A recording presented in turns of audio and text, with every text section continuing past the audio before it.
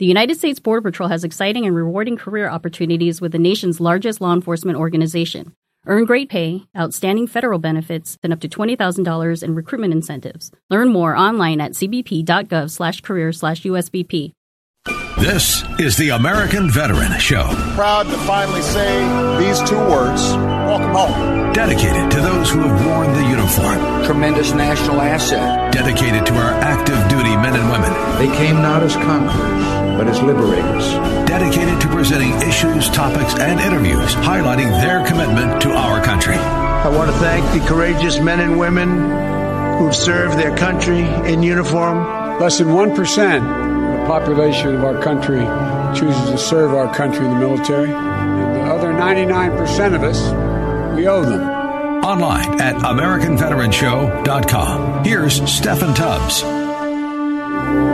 Welcome and ho, ho, ho to the American Veteran Show right ahead of Christmas. Glad you are with us. This is our final new episode of 2021. And, of course, we wish you and yours a happy holiday season ahead and thank a veteran and thank an active duty member of our military over the holiday period. And we'll be back with brand new programming in 2022. In fact, in February, we begin season 6 of this very program. Coming up, we are first going to talk about the military connection with last weekend's deadly swath of tornadoes. Just terrible. And we also want to kind of get you in the Christmas spirit. In our next segment, we will hear from the legendary Bob Hope as he was on one of his USO tours. We'll specifically take you to Vietnam in 1967. In our third segment, you'll hear from former Presidents Ronald Reagan and Franklin Roosevelt, as well as a soldier's poem and the United States Navy Band. And then at the end of the program, we've talked about it over the years on our holiday kind of period program, the Christmas truce back in World War I. We'll wrap things up with that. We could not do a program like this without our presenting sponsor, Attorney John Boesen at Boesen Law, Boesen Law, BoesenLaw.com, fighting on behalf of veterans every single day.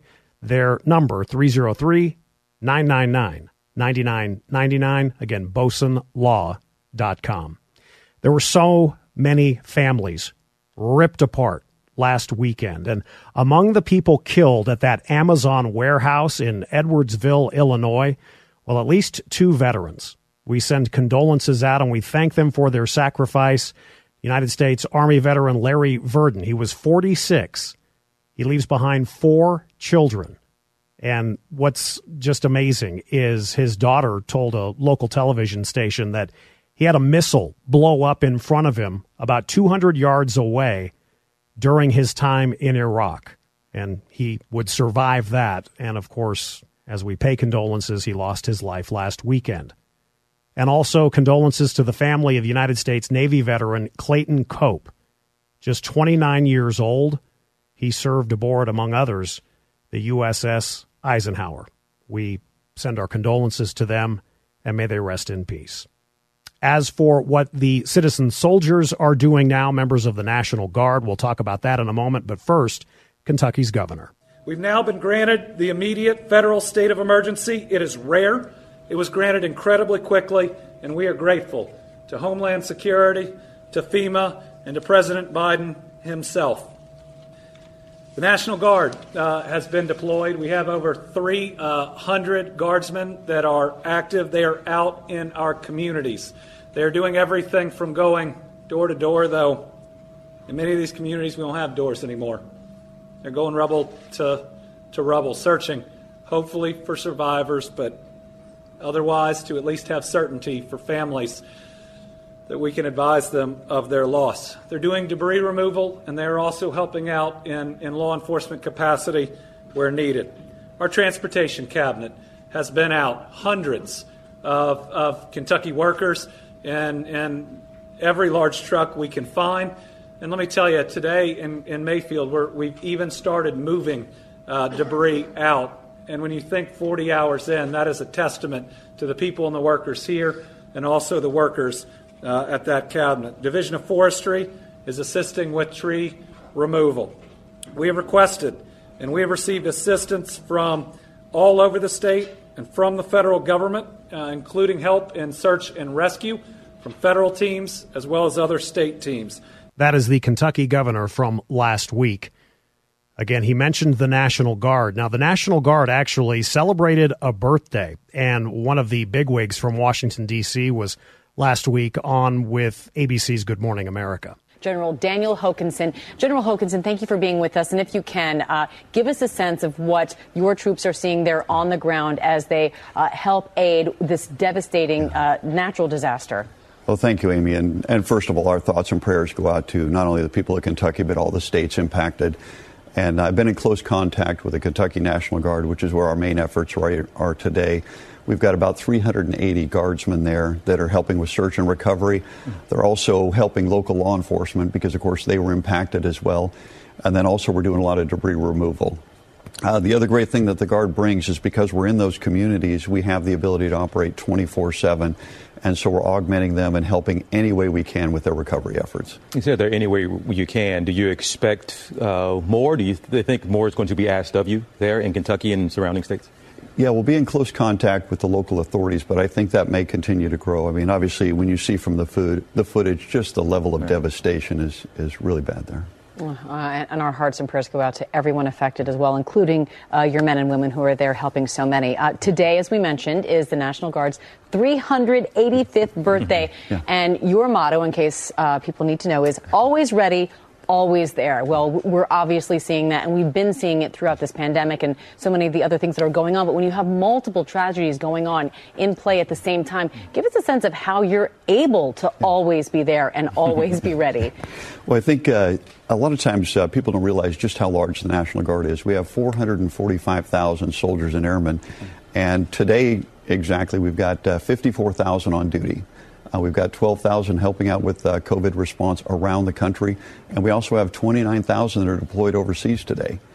And because we're manned, trained, and equipped to really fight our nation's wars, we can do just about anything we've been asked to do. And you've really seen that over the last 2 years with COVID response, with hurricanes, wildfires. Whenever we're asked to be there, we're there to help out. Where are you on resources? Remember, we had the head of the Coast Guard here at one point. And again, you all are unique in that you get called on to do so many things. And it seems like we've had so many disasters, whether it's the wildfires, whether it's flooding. But how are you on resources? Do you ever feel, I know the right answer is I always could take more, right? Exactly, yeah. But do you ever feel stretched thin? So when you look at the National Guard, we're about 20% of the entire Department of Defense, but we operate on about 4% of the budget. So our business model is a part-time force, so we're really a tremendous value to our nation. And of course, we could always use more resources, but we really try and leverage every single resource we have to meet every requirement.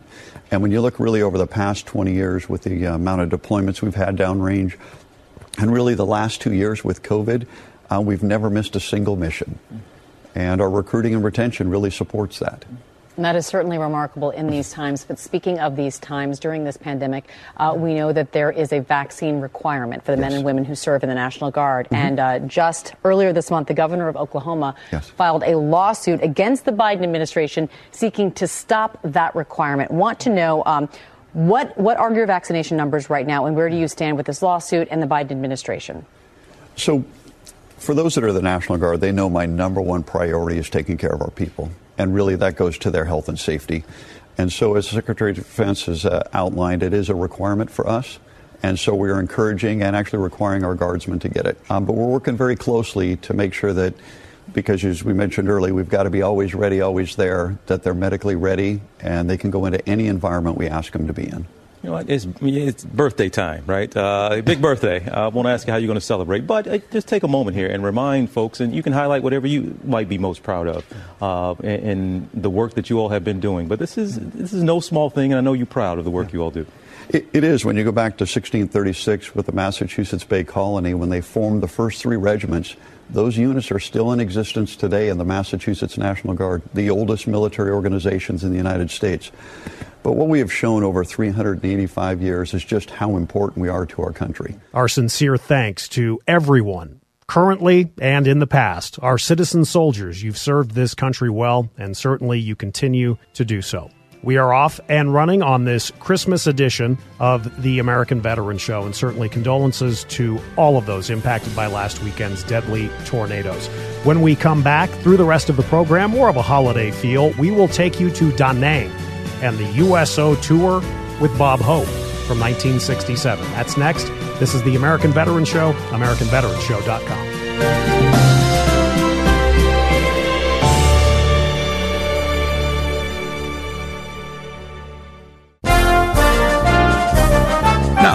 Back to the American Veteran Show.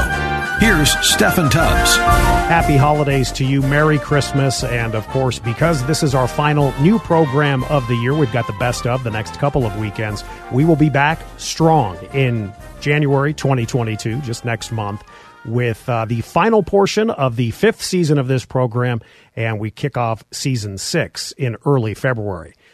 Let's take you now back. In fact, my dad saw one of these Bob Hope USO tours when he was in the Vietnam Theater in Thailand.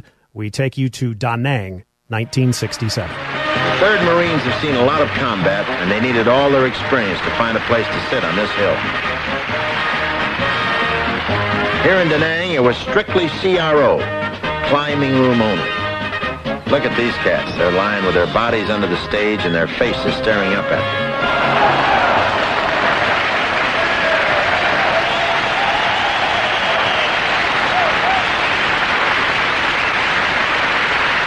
Here I am at Da Nang, better known as Dodge City.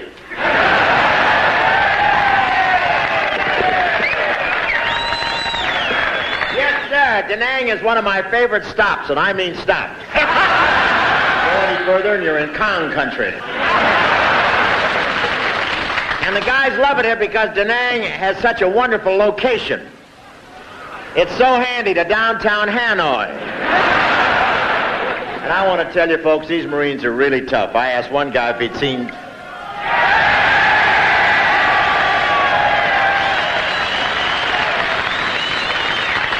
Yeah, you're tougher than I thought. They're really tough. I asked one guy if he'd seen John Wayne, and he said, "John Wayne, who's she?" And their motto is Semper Fidelis. That means, oh, don't worry about it, Doc. Just nail it back on. There's some guys that never made it up there. Come on down. I don't think they're on our side, are they? Nice lot you bought. No, the Marines here would go over the hill if it wasn't for one thing. The Marines on the other side of the hill went over the hill to get over here. You can work that out. You're ready for Section 8. But these Marines have a great history. They've landed on more beaches than Frankie Avalon and Annette Funicello. No, I go way back. I go way back with the Marines. Wake Island, Guadalcanal, Iwo Jima. I saw all those pictures. Now,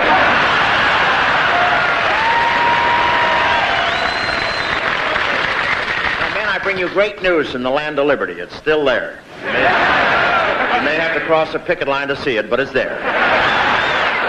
But don't worry about those riots you hear about in the States. You'll be sent to survival school before they send you back there. And you get the college scores over here. You've heard the results of the big game, UCLA 21, Dow Chemical 12. Dow Chemical just got even with the students. They came out with an asbestos draft card.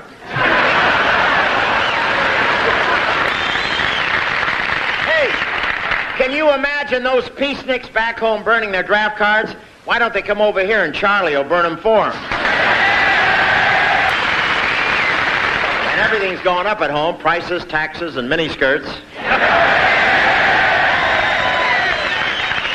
Miniskirts are bigger than ever. Even some of the fellas are wearing them. Don't laugh. If you'd have thought of it, you wouldn't be here. There's a very distinguished gentleman in the audience who has seen Bob's show for 4 years. At this time, I would like to introduce the Vice President of the Republic of Vietnam, Nguyen Cao Ky.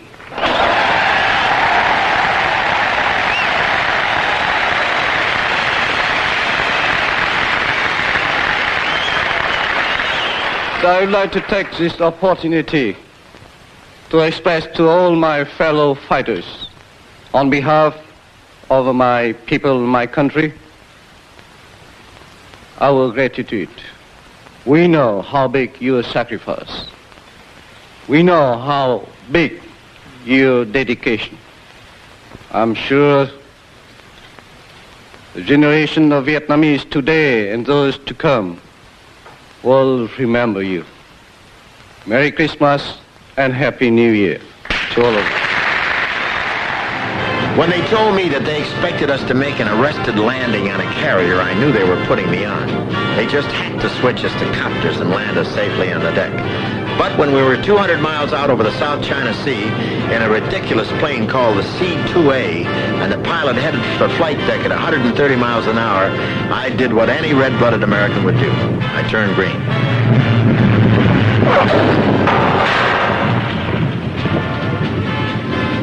Notice that smiling face. You thought I couldn't act. There's Les Brown, and he isn't acting.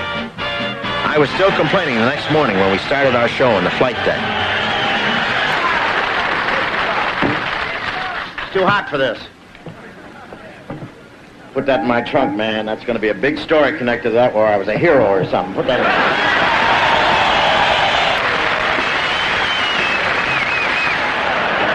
Thank you very much. I'm very thrilled to be here on, where are we? Aboard the USS Ranger. Hey, you all. How do you get those seats? Are they Republicans? What is that?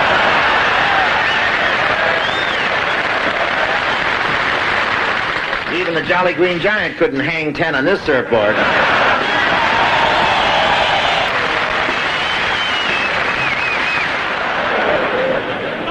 This is a great ship for liberty. The other end's in Hong Kong. And for anybody who hates being here on this boat, how'd you like to be here without it?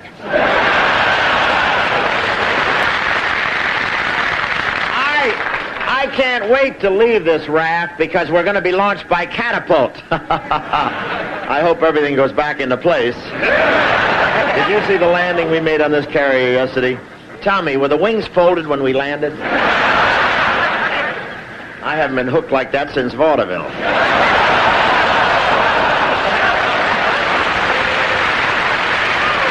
Now, if you see a pair of jockey shorts buzzing the bridge, they're mine.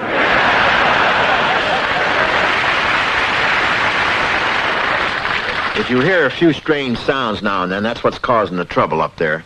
The radar. The Admiral was kind of chicken and wouldn't turn it off.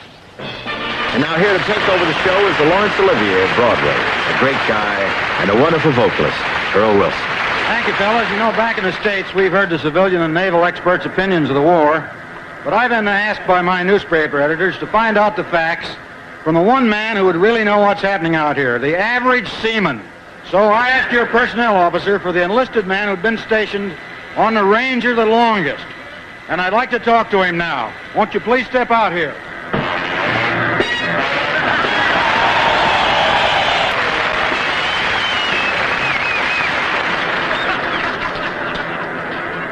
Okay, Mac, what do you want painted? Why would I want anything painted? That's the way it is in the Navy, Mac. We paint it, and if we can't paint it, we polish it, and if we can't polish it, we promote it.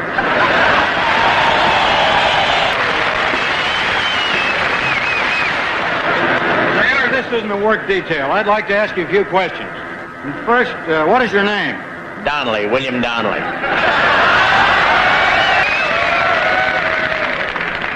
It's a very famous name. Well, it should be. I'm the head painter.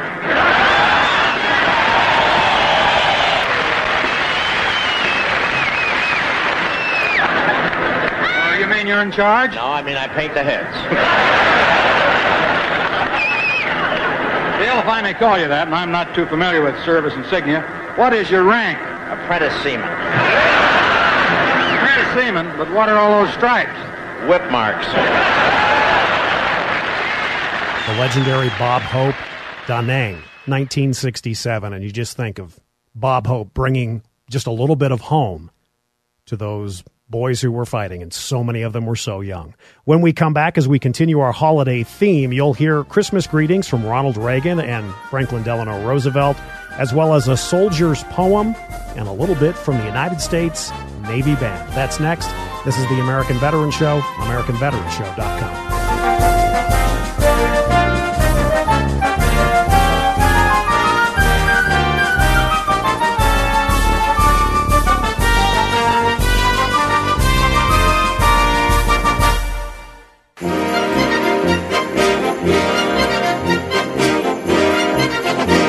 Welcome back to the American Veteran Show.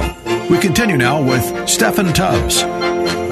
Glad you're with us as we continue this Christmas holiday-themed American Veteran Show. We certainly wish you and yours the safe and healthy, happy Christmas, and Merry Christmas to all of you, or whatever you celebrate, and, of course, a safe and happy New Year as well. Hope you enjoyed hearing Bob Hope last segment from Da Nang in 1967. We'll give you a couple of messages from two great presidents. First, one in the 40s during wartime. Tonight on Christmas Eve, all men and women everywhere who love Christmas are thinking of that ancient town and of the star of faith that shone there more than 19 centuries ago. American boys are fighting today in snow-covered mountains, in malarial jungles, on blazing deserts. They are fighting on the far stretches of the sea and above the clouds, fighting the thing for which they struggle. I think is best symbolized by the message that came out of Bethlehem. On behalf of the American people, your own people, I send this Christmas message to you who are in our armed forces. In our hearts are prayers for you and for all your comrades in arms who fight to rid the world of evil. We ask God's blessing upon you, upon your fathers and mothers and wives and children, all your loved ones at home. We ask that the comfort of God's grace shall be granted to those who are sick and wounded, and to those who are prisoners of war in the hands of the enemy, waiting for the day when they will again be free. And we ask that God receive and cherish those who have given their lives, and that he keep them in honor and in the grateful memory of their countrymen forever. God bless all of you who fight our battles on this Christmas Eve. God bless us all. Keep us strong in our faith that we fight for a better day for humankind, here and everywhere. President Roosevelt during World War II. More than 40 years later, the great communicator, President Reagan, in 1987. As Americans celebrate this joyful season, it gives me great pleasure to send heartfelt greetings to the members of the United States Armed Forces. Traditionally, this is a time to gather around the hearth with loved ones, to celebrate and give thanks for the peace and abundance with which God has blessed our great land. But in the midst of these good times with family and friends, the American people have not forgotten those who are protecting our way of life. The security that our armed forces provides ensures our freedom and protects all we cherish. That's quite a gift you're giving, and you can be certain we appreciate it. All of you could have taken paths other than the military life. During Yuletide, the sacrifices you're called upon to make seem more acute, most especially for those who must spend the holiday season away from home and family. But each of you understands the importance of your job, and that your readiness and vigilance must never be relaxed. The professionalism and spirit with which you maintain our country's defense are sources of deep and abiding pride in the hearts of all Americans. To you who willingly shoulder that burden, and to your families who stand beside you as you carry out your vital duties, I send the thanks of a grateful nation. No matter where you serve, your countrymen think of you. As your Commander-in-Chief, I'm proud to salute you. Nancy joins me in wishing you and your loved ones a wonderful holiday and health and prosperity in 1988. God bless you, and God bless America. was the night before Christmas. He lived all alone in a one-bedroom house made of plaster and stone. I had come down the chimney with presents to give, and to see just who in this dwelling did live. I looked all around, a strange sight to see. No tinsel, no presents, not even a tree. No stockings on the mantel, just boots filled with sand. On the wall hung pictures of far distant lands. Medals and badges, awards of every kind. A sobering thought came alive in my mind. This house was different. It was dark, it was dreary. I had found the home of a soldier. I could see that most clearly. The soldier lay sleeping, silent, alone, curled up on the floor in this one-bedroom home. His face was so gentle, the room in such disorder, not at all how I pictured a United States soldier. Was this the hero of whom I'd just read, curled up on a poncho, the floor for a bed? Then I realized the other families that I saw this night owed their lives to soldiers who were willing to fight. In the morning round the world, children would play. Grown-ups would celebrate a bright Christmas day. But they all enjoy freedom each month of the year because of soldiers like the one lying here. I couldn't help but wonder how many lay alone on a cold Christmas Eve in lands far from home. The very thought brought a tear to my eye. I dropped to my knees and I started to cry. The soldier awakened. I heard his rough voice. "Santa, don't cry. This life is my choice. I fight for freedom. I don't ask for more. My life is my God, my country, my core." The soldier rolled over and drifted asleep. But I couldn't control it, and I continued to weep. I kept watch for hours, so silent and still, as both of us shivered from the cold night's chill.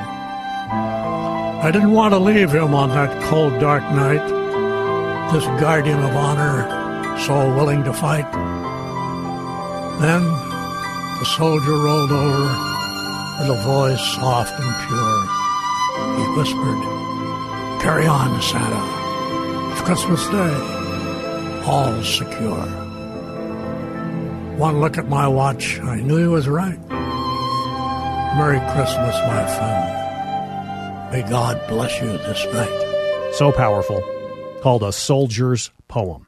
And as we wrap up and head toward our final segment, which will be devoted to something that some of you may have either heard on our program before or you're familiar with in the early stages of World War I. It's called and known as the Christmas Truce. So we'll have that straight ahead. But first, keeping that holiday spirit alive, let's hear it for the United States Navy Band. This is the American Veteran Show, AmericanVeteranShow.com. Ladies and gentlemen, it's been said that we don't do enough of the old stuff or the standards. So this next one is for all you original hipsters out there. That's right. Put your mittens around your kittens as we bring to you this holiday wish.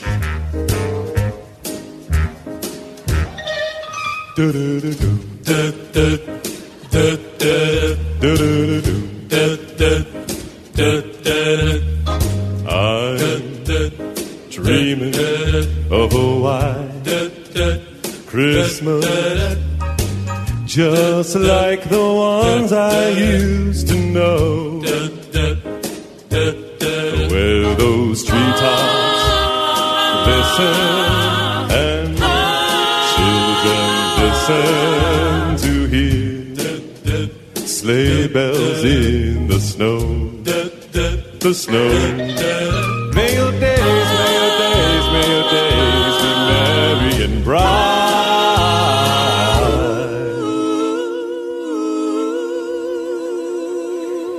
And may all your Christmases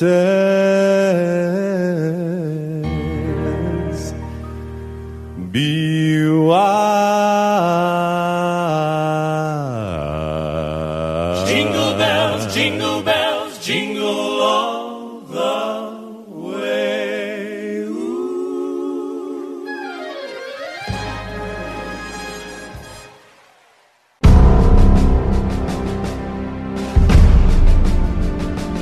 This is the American Veteran Show, online at AmericanVeteranShow.com. Here's Stephen Tubbs. As we wrap up this week's edition of the American Veteran Show ahead of Christmas, again, Merry Christmas to you and your family, and think of our active duty members who are away from their families during the holiday time. Over the decades, it has only grown.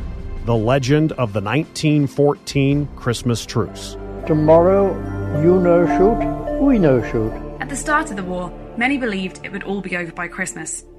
However, by December that year, it was obvious that this was not the case, and thousands of families and soldiers were facing a Christmas of separation, grief, and hardship. So for those soldiers who were in the trenches over winter 1914, the conditions would have got gradually worse and worse. You got a lot of rain, a lot of frost, and the general living conditions would have been terrible. But the British troops were not alone. In the trenches opposite theirs, sometimes only 30 yards away across the strip of no man's land, were German soldiers in the exact same situation. There was lots of opportunity for each side to communicate with the other. And this was a regular thing which happened right from the start of trench warfare. But communication would often be in the form of soldiers from one side shouting over insults to those in the other trenches. But what was interesting at Christmas is that both sides actually started to communicate in more friendly terms. It really began with the Germans singing Christmas carols and setting up Christmas trees on top of their parapets. And so they came to very much empathise with one another. I remember very well Christmas. I remember the Christmas day when the German and the French soldiers left their trenches, went to the barbed wire between them with champagne and cigarettes in their hands, and had feelings of fraternization and shouted they wanted to finish the war. And that lasted only 2 days, 1.5 really, and then strict order came that no fraternization was allowed, and we had to stay back in our trenches. The Christmas truce varied in different parts of the front line. Ceasefires were hastily arranged, sometimes to enable the collection and burial of bodies or to allow the trenches to be repaired. In other cases, the soldiers simply enjoyed fraternising with the other side. And we shared fags, goodies with the Germans. And then from somewhere, somehow, this football appeared. Was it a proper football? It was a proper football. But we didn't form a team. It wasn't a team game in any sense of the word. You know, it was a kick-about. Everybody was having a go. It came from their side. It wasn't from our side where the ball came. How many people were taking part, do you think? Well, I should think there'd be at least a couple of hundred. Did you kick the ball? Oh, yes, I had a go at it. I was pretty good then, 19. But while some parts of the front line were playing football and swapping stories, others were confused by what they heard, or felt no inclination to socialise with those they had so recently been fighting. After a few moments, there were lighted objects raised above the German parapet. The Germans were shouting over to our trench. There's no doubt about that at all. And before we could take any action or do anything, we were ordered to open rapid fire, you see, which we did. The Germans did not reply to our rapid fire. They simply carried on with their celebrations and were having a very fine time indeed. They certainly were not going to do it anymore. They thought that we were idiots, I suppose. We were. Well, not us, but the command, you see. The way that trench warfare was organised in the First World War, each sector was very distinctive. And so you wouldn't necessarily know what was happening in the sector next door to you. And you do get stories of one area of the front where they're experiencing a truce, But then suddenly they get fired on by the troops in the next sector who don't realise what's happening. For those soldiers not involved, the truce must have seemed unbelievable, and even more so for those back home. For months, the media and government propaganda had shaped a perception of German soldiers as bloodthirsty enemies, baby-eaters, devils, ruthless killers. But news of the remarkable Christmas truce soon spread abroad. By the end of December, letters and photos arrived home, and newspapers began to publish accounts of the truce. My father was delighted to have a letter giving such a description of events, and he sent them up to the Daily Telegraph. I got into a frightful rocket. That showed up that it must have been me who wrote it, and Mossy got hold of me, gave me an awful dressing down for daring to write to the press. But of course I didn't. My old man wrote to the press. These photographs were taken on personal cameras that some soldiers had taken with them into the trenches. Photography in the trenches was discouraged for obvious reasons, but during the Christmas truce of 1914, soldiers on both sides of the trenches could not resist the opportunity to document such a unique event. At the beginning of January 1915, the newspapers suddenly start printing these letters. And to begin with, there was a certain amount of disbelief. But then over time, suddenly photographs started to appear as well. And by that time, the evidence was clear that this did happen. It wasn't a myth. And the media at the time absolutely loved it. There were lots of discussions in the newspapers about whether this was a good thing or a bad thing. And, you know, in a way, it's a wonderful snapshot of Christmas 1914 when attitudes were still slightly naive because the war had only really just begun. You find that in 1915 and onwards, the war becomes almost a much more serious endeavour. The Christmas truce would come to be remembered as something of a blip in the regular conduct of the war. It conflicted with the patriotic aggression required by both sides. It also served to highlight the great contrast between war and religion. How can you fight a war of aggression while also celebrating Christmas, the traditional time for peace and goodwill? For those reasons, the Christmas truce was increasingly seen as unimportant and awkward to fit into the standard narrative of the First World War. You never get anything like the Christmas truce happening again. And over time, not only is it seen as an anomaly, but almost as a myth. And it gets to the point where people are actually doubting whether it happened in the first place, which continues, you know, right up to this day. So there's still a lot of confusion about whether there was a football match played and things like this. We didn't cross to France until March of 1915, but although it would be arrogant to say that the thing didn't actually take place, I very much doubt whether anything of the nature or magnitude that has been claimed for it took place at all. Now, the purpose of that barbed wire in the trenches was to keep each side in its own place. Therefore, why would anybody try to break that? And if anybody tried, what were the NCOs doing? What were the officers doing? I think the whole thing borders on the fairy tale and may be classed with the Russians with snow on their boots and the angels of Mons. We know by looking at German newspapers that the Christmas truce was covered there in a very similar way to how it was in Britain. In the 1920s and the 1930s, you see definite examples of how the Christmas truce changes in its depiction because there was a much greater emphasis then on the German soldier as a hero fighting a noble war, whereas the Christmas truce conflicts with that to a degree. So in Germany in particular, the Christmas truce goes out of favour definitely in the 20s and 30s, whereas in Britain it continues to be the popular celebrated story as part of the First World War. That from the Imperial War Museum in London. That wraps up this week's edition of the American Veteran Show. For producer Matt Steinkruger and all of us here at 710 KNUS in Denver, we wish you a very Merry Christmas and a Happy New Year. We'll be back next month as we wrap up Season 5. And whatever you do over the holidays, remember our troops. The American Veteran Show is a copyrighted production of Mountain Time Media Group, LLC. All rights reserved. For more information, visit AmericanVeteranShow.com. Join us next week for another edition of The American Veteran Show.